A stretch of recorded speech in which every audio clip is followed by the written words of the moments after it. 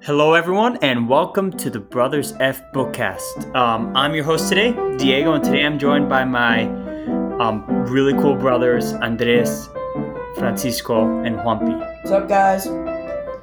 What's up? Hey, How we doing? what are we covering today, Diego? Oh, yeah, that actually would be a pretty good thing to probably mention.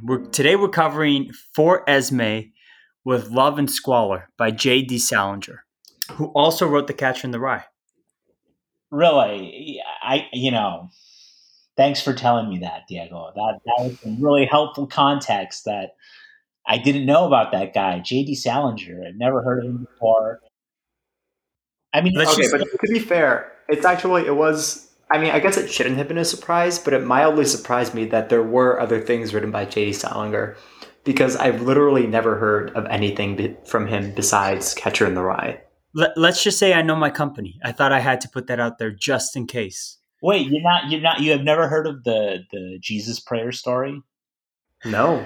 No. What is the Jesus Prayer story? I've never read it, but he wrote a short story about, I believe it's a woman who got obsessed with the Jesus prayer, Lord Jesus Christ, Son of the Eternal Father, have mercy on me, a sinner. And she just gets obsessed with saying it or praying it over and over and over.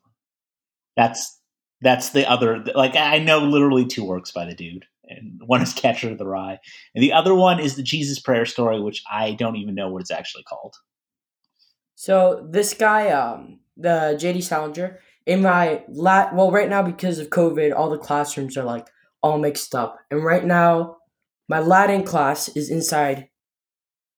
Like we're usually in English classes, and so inside that classroom, there's a poster that says "The Catcher in the Rye" by JD Salinger, and right under it, it says "extremely mature content."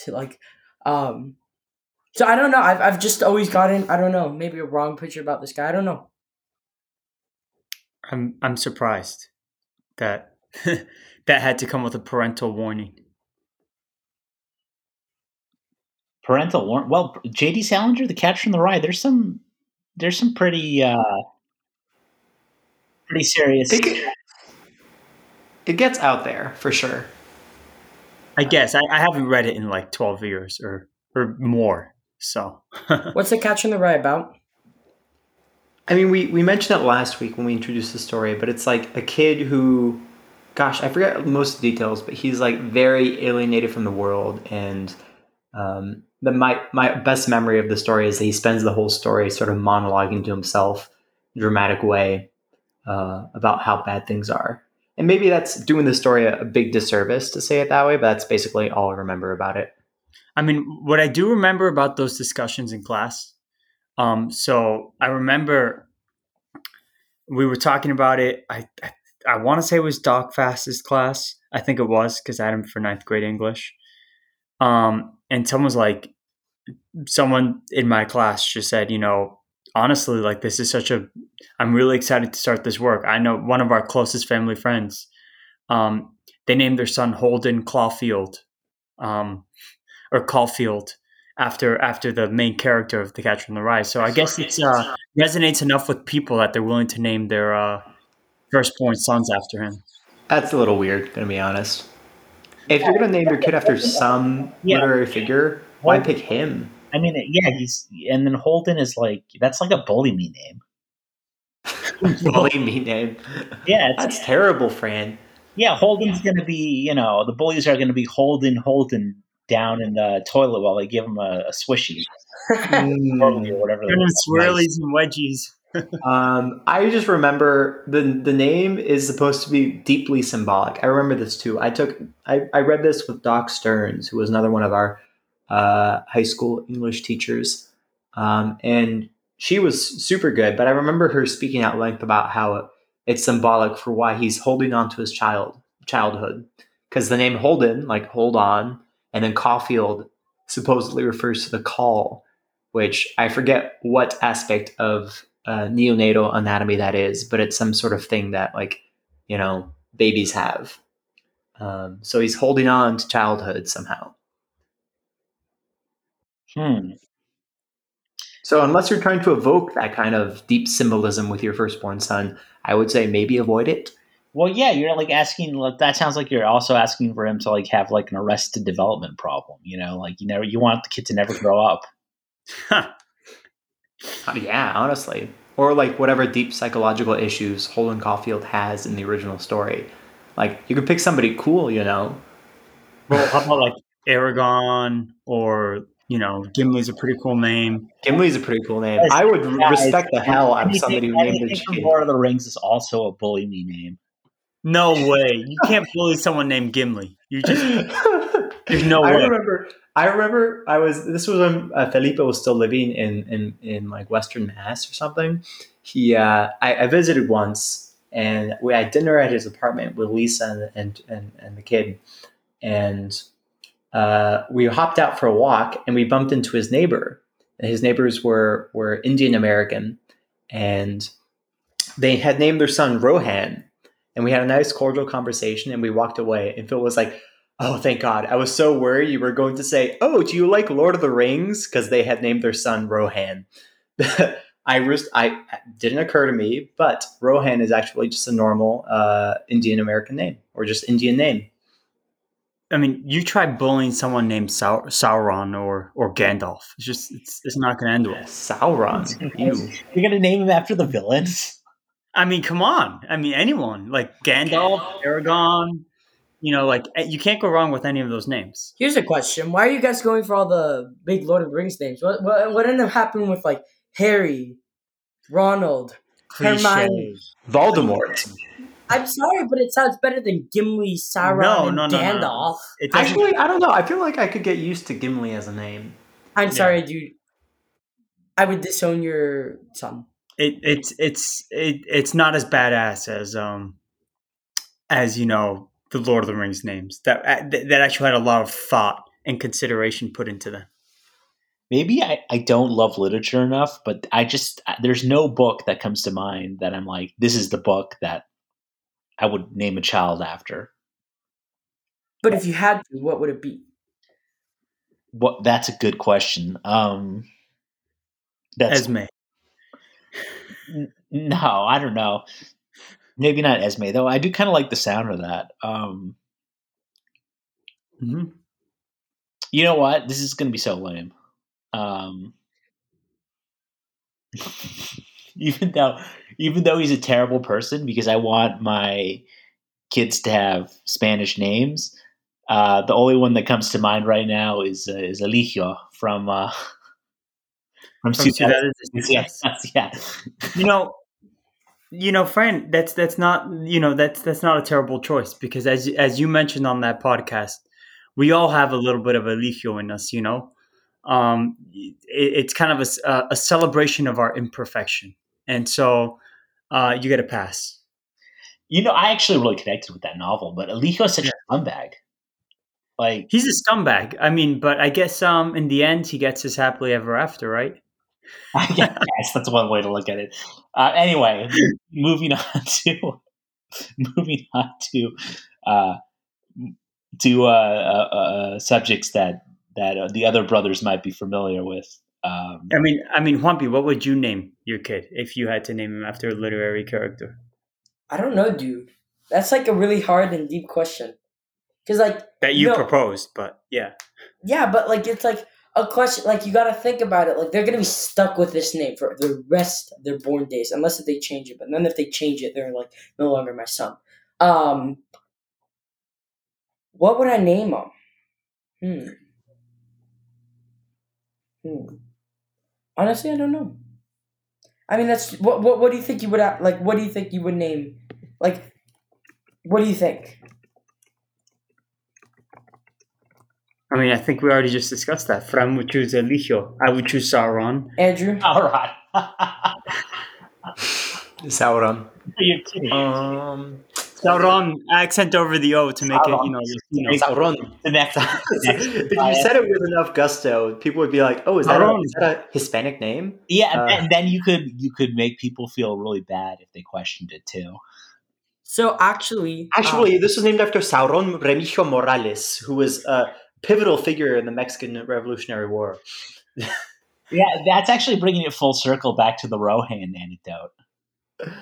Really? Well, It is because I mean that's an actual name, actual Indian name, but Sauron is a made up Spanish name.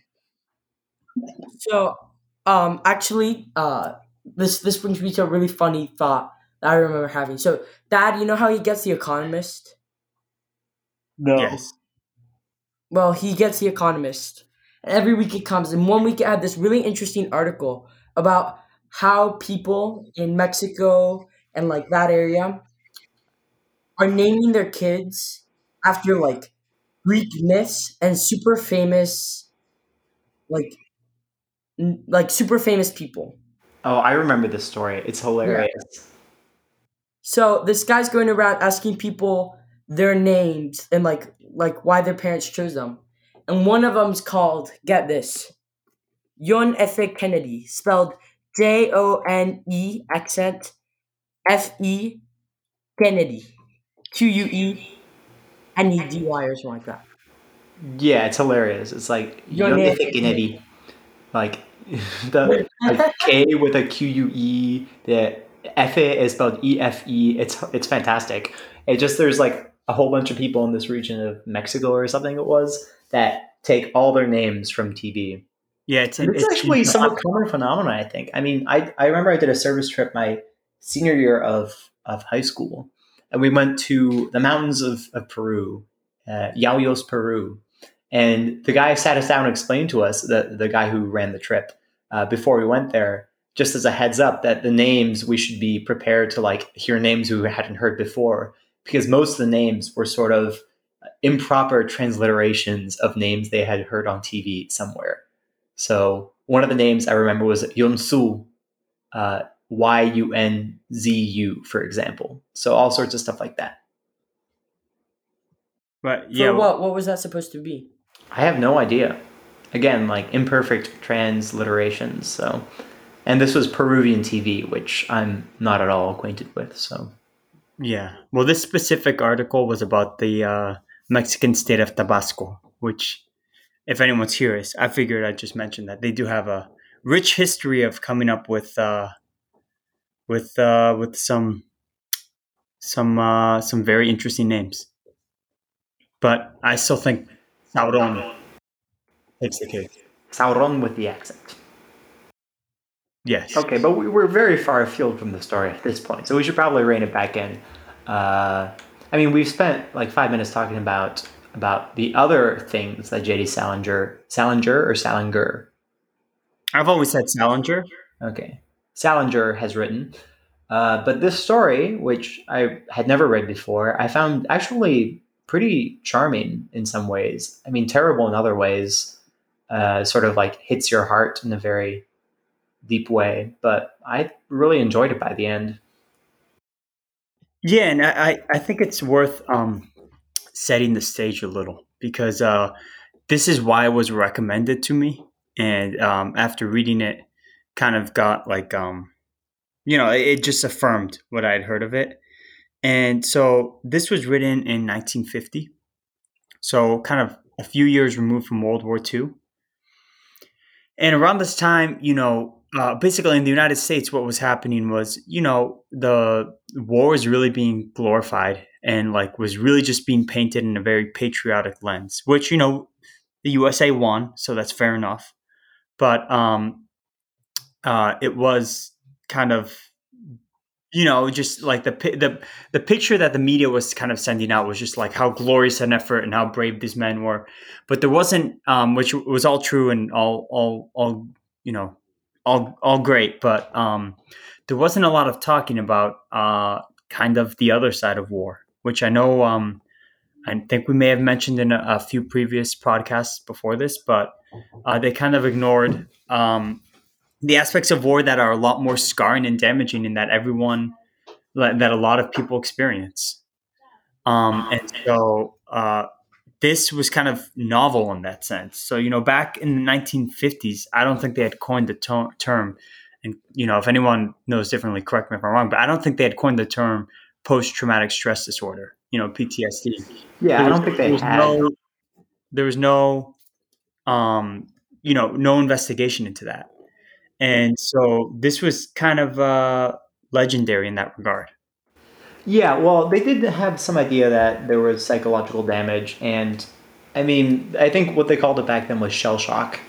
Um, and in the Civil War, they definitely had a word for it as well. I'm blanking on what the name was, but there's actually a famous scene in the movie Patton, which is a great movie. Um, and which just features General George R. Patton, or whatever his middle initial is, a very important general in World War II, and the way he interacted with his troops and his people. And it's a great movie. I recommend to watch. But there's a very famous scene from that movie where Patton is in a field hospital, and there's a troop there who's struggling with PTSD. He's like shaking. He's completely traumatized. He can't handle it. And Patton has zero sympathy. And he like slaps the man and gets him out. And this is a true story. This actually happened. He's like, no, you, like, he uses very strong language, essentially calling him weak and hapless, and slaps him and says, get out of there. And I think for this reason, Patton was actually temporarily removed from his position as general, because I think at that point people were already started to realize that like this was a really debilitating and real psychological issue. Yeah, yeah, absolutely. And, so to that extent, this was, somewhat novel. This was just a side of war that wasn't really covered. And I guess to kind of give a very quick overview of the story, it kind of takes place in three different time periods. First, the most brief, kind of what would be present day at that time. The man has just received a wedding invite for a wedding in England. He's an American guy, so he's living on the other side of the pond, as they call it over there. Don't exactly know why, because the Atlantic Ocean is actually an ocean; it's not a pond. But the English people don't get that anyway. Um, and he is unable to attend. He has this he has this funny line about his wife, who I'm not going to search back and find it, but something about her being beautifully level headed or something like that. It was pretty interesting line, I thought. But so he can't attend, and then he starts talking about or recounting who this lady actually is, who Esme actually is. So he fast forwards in time, but it's read as if it's occurring in that moment. To when he's in England studying in some special school for intelligence school. He's just enlisted in the army, and he is on his last day there at this special school in England before he's going to join the rest of the troops. And it's pouring rain. And he has spent most of his free time in the school kind of just reading and writing. But he decided that even though it was pouring rain, he had some hours to kill, and he wanted to go out about in the town. And so he ends up at a church, and there's a children's choir practice going on. And he kind of takes note of this specific girl who's singing. Apparently, she has a pretty angelic voice, but she doesn't seem to care about singing at all. Um, or she seems pretty bored at choir practice. I shouldn't say not care about singing. But then he ends up, the practice ends, and he ends up at the cafe. And he sees the girl there with her governess and her younger brother as well. And they basically have, an interaction there. And before I continue boring the rest of the audience here, I don't know if anyone wants to chime in there about the interaction, because that's kind of like a big part of the story. Yeah, so sorry, I blanked out for a second. You've got into the cafe at this point, DH? Yeah, which I think Yeah. is like, I think that like that's the part worth pausing in, and talking about a bit. For sure, yeah. I mean, so he'd gone to the little concert practice, and he saw the really striking young woman. He goes to the cafe, he sees the same woman with an older lady who he assumes is her governess. It's actually her aunt, and her younger brother, who's kind of a little twerp, if you'll pardon the phrase. He's all over the place. He's screaming, yelling, telling stupid jokes, and laughing at his own jokes. And he looks at the young woman, and she smiles at him, and he smiles back in not a great way. And then she comes over, and they start chatting. and they get pretty deep for initial conversation. He includes the line where it's like, this is obviously a girl who did not like small talk, and they just dove right in. And she's talking about how her parents both died, and now she's under the care of her aunt, who's the lady in the corner. Um, and how she's always been a cold person, and her father has always said that, stuff like that. A very interesting conversation, kind of surreal in some ways. Yeah, absolutely. Francisco, if you're there, I'd be interested to get your thoughts on it too. No, I'm there. I'm just listening a little more than I've been talking. In a nice change for me, I suppose. So yeah, there was an interesting device with the story where at the beginning he gets the wedding invitation and he makes a reference to the bride. So I've got to think the bride there is Esme herself, many years old. Yeah, Um, I think that's implied. Yeah. Yeah, I think they explicitly say that she is the bride. and there's this interesting thing where she also asks him for a short story because he's an aspiring writer. And he says, "Well, I'm not very prolific." And then there's this cute moment where she doesn't get that prolific as an adjective that applies to the author, not the story. But he says he'll do his best to write her a story. So yeah, I think this is the story that he wrote her. Yeah. Actually, maybe we can discuss this going forwards, but is the man supposed to directly be J.D. Salinger? Or is this an elaborate, bigger story that you think he wrote? How true do you think this is? Like, do you think J.D. Salinger like met an Esme, and like this is something that he took from his life? I mean, maybe, I don't know. How would we prove that one way or the other? Yeah, well, maybe not. I guess, like, for me, I could still see the story as true, even if the Esme never existed, right? Like, is he the man who's just traumatized by war and then has, if we cut to the chase, like, some moment that preserved his sanity at the end? Like, are we supposed to see the main character as J.D. Salinger? That's interesting because I actually did not think about that at all. But he did serve in World War II. As I when I was reading through his Wikipedia page, I kind of found that out. So he would be, um, very well acquainted with kind of that other side of war. Um, and that's very interesting because I didn't think about this being him at all, and I just never had put two and two together. Wait, what was your question again? I've had a long day. I'm blanking on all these things. I didn't have a question. I don't know if Francisco Was did. it was it Fran? No, I don't have a question. I was just saying that I think this is the story that he wrote for Esme, right?